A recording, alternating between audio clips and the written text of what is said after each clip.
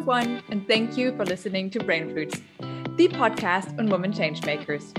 I'm your host, Hannah Becker, and today I have the great pleasure to introduce you to Sheila Walsh.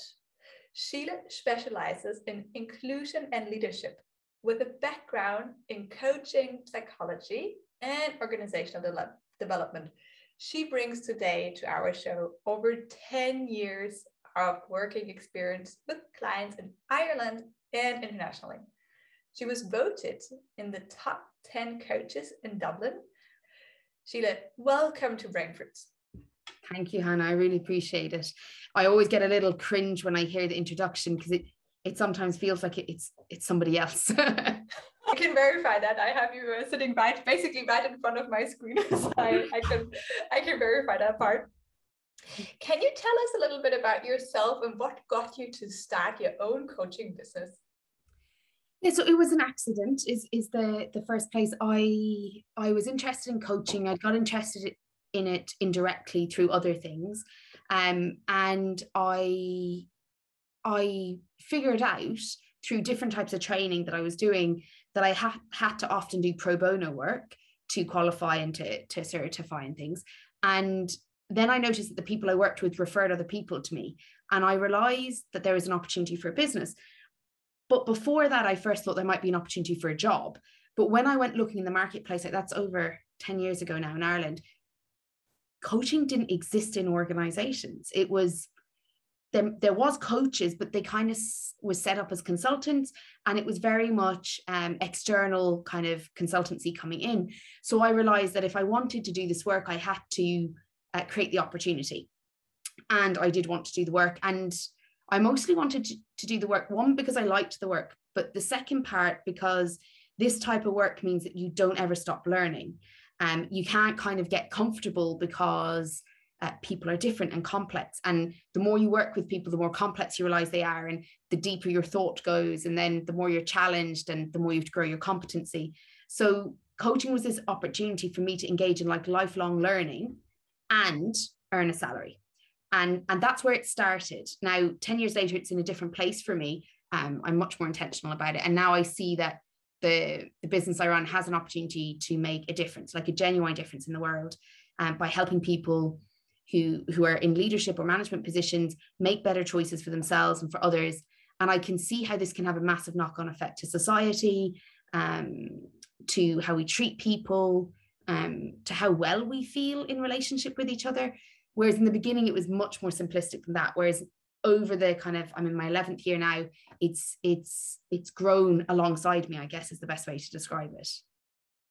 Such an inspiring journey. And I especially appreciate that you highlighted it didn't start out as a like true business idea, maybe in the beginning, and it just kind of grew over time with you just putting energy and focus on it. So that's a really, really interesting insight, I think, you're providing us here with.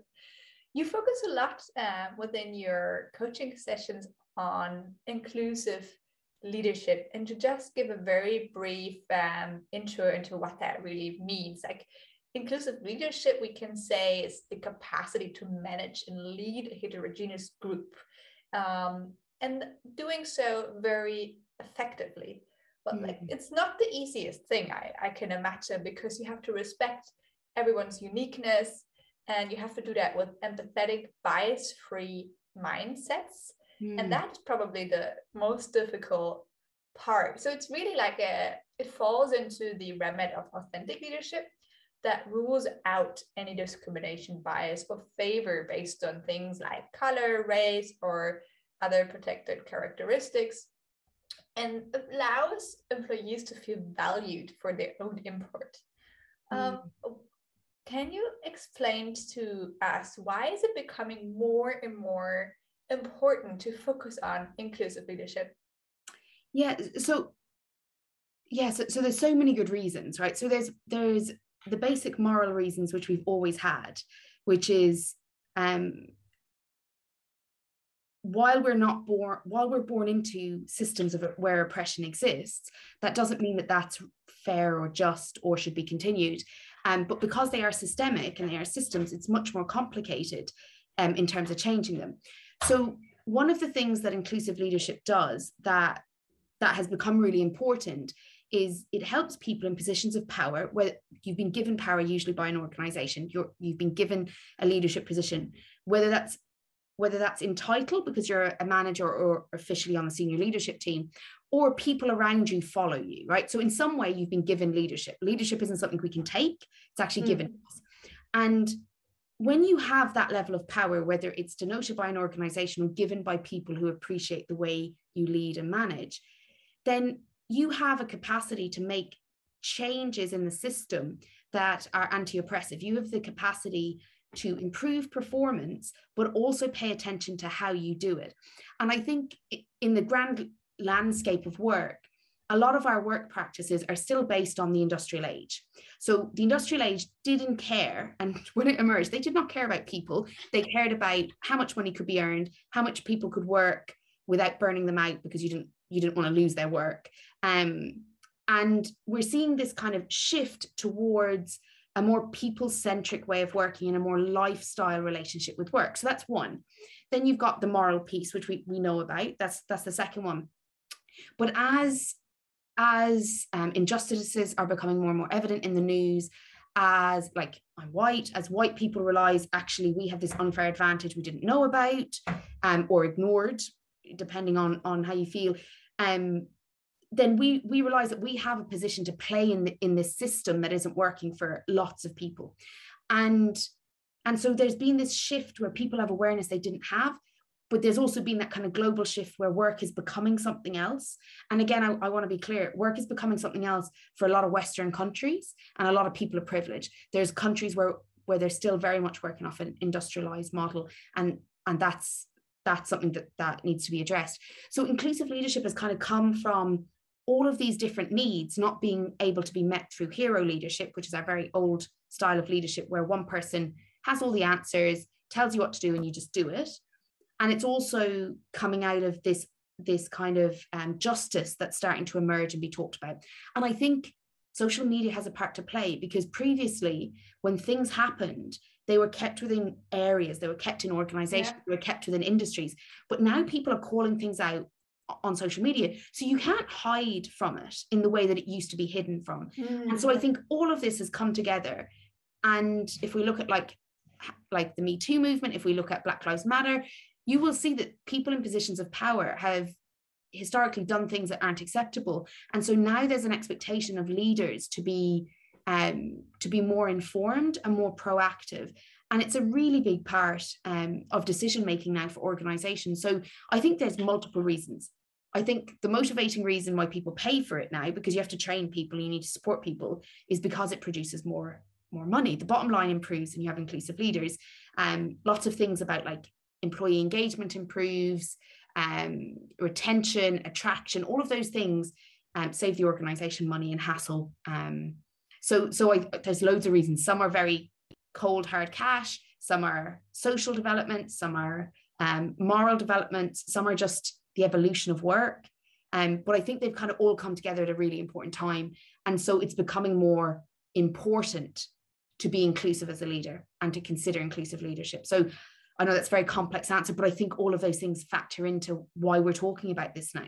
I think you explained it really well, that especially the outdated format that we used to have still from the industrial age is really overdue to go away, hopefully for good. Can you just give me 2 or 3 points again? What is wrong with leadership styles as we see them today? So one of the things that I think is a big issue is that if you bring leaders up through an organization that measures KPIs that are individual, and then you want them to lead, you haven't actually trained them to consider how they can support other people's deliveries. And so I think individualistic approaches to kind of success actually limit really good leadership. So I think that we often reward people up until a certain point in organizations, like middle management, for one thing, and then we want them to do something completely different to get ahead. Yeah. But we don't necessarily support that transition from like being operational, doing high performing as an individual, to creating high performing teams, to creating trust, to creating safer environments, or co-creating safer environments. So we suddenly change the script on them, and we don't necessarily train, support, or develop them in order to deal with that.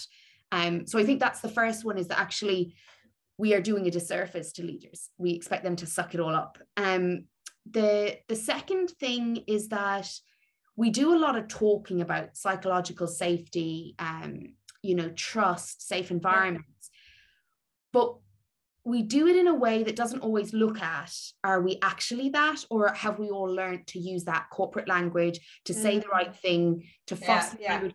So there's a bit of gaslighting happens for leaders, where they're saying, like, everybody's talking about psychological safety, but I don't feel safe saying this thing. And I think that's happening for lots of people in organizations, but it's very much leaders are being told, be vulnerable, and then are being reprimanded for making mistakes. So I think we are giving mixed messages to leaders, which is requiring them to be quite defensive and protected.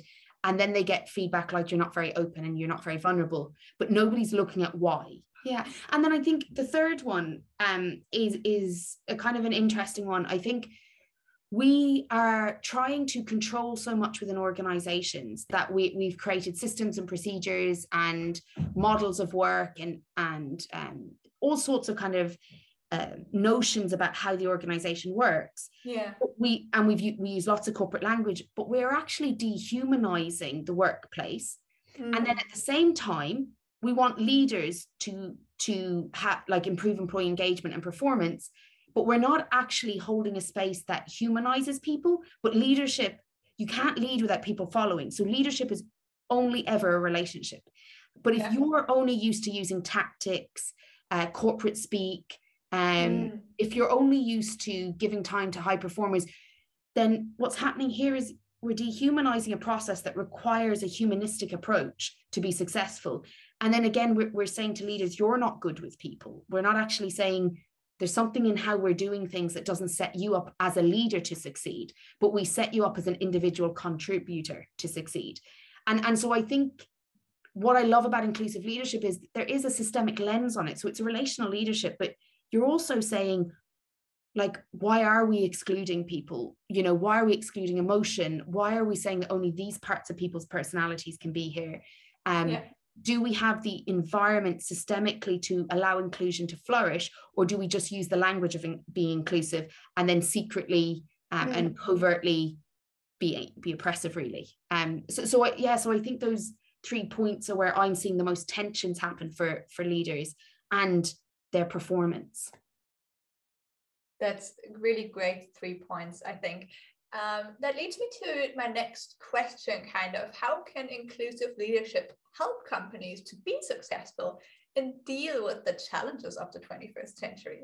Like, how is inclusive leadership making a real difference? Yeah, so I love this one. So all the research is pointing in the direction that it has an impact on the bottom line. So that's really good. But I think if we step back a second, even outside of that type of research, and we say, for the first time ever, we're globalized in a way we never were before. So we have access to the globe of people, which means we have access to more people than we've ever had access to before. And that is not just as customers, but as people that inform our practice. And so inclusive leadership stops us from centering a white, middle-class, Western values as the most important, and it gets us to focus on how we can meet the needs of many different people and many different identities across many different experiences.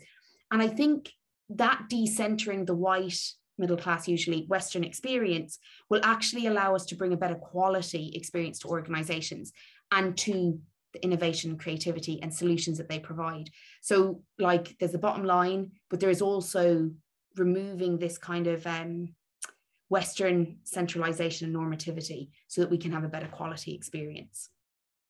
I've not heard about the sort of like the decentralization of leadership or approach to organizational culture and formation, really, but I think it's something that we can see coming from globalization of a much more international workforce, also driven especially by and in the tech sector, where we just have the great opportunity to work remotely, to work with teams from India, from China. It doesn't matter where you are, you can log onto your laptop and get involved. And that, of course, requires a completely new way of collaborating with one another. And that's something that I personally enjoyed a lot with my own job, that we're like over 65 cultures in our company. And it gives a really unique nudge, I must say, to thinking about, oh, how do I communicate with people? How do I set incentives? How do I get a project over the stage, which is very different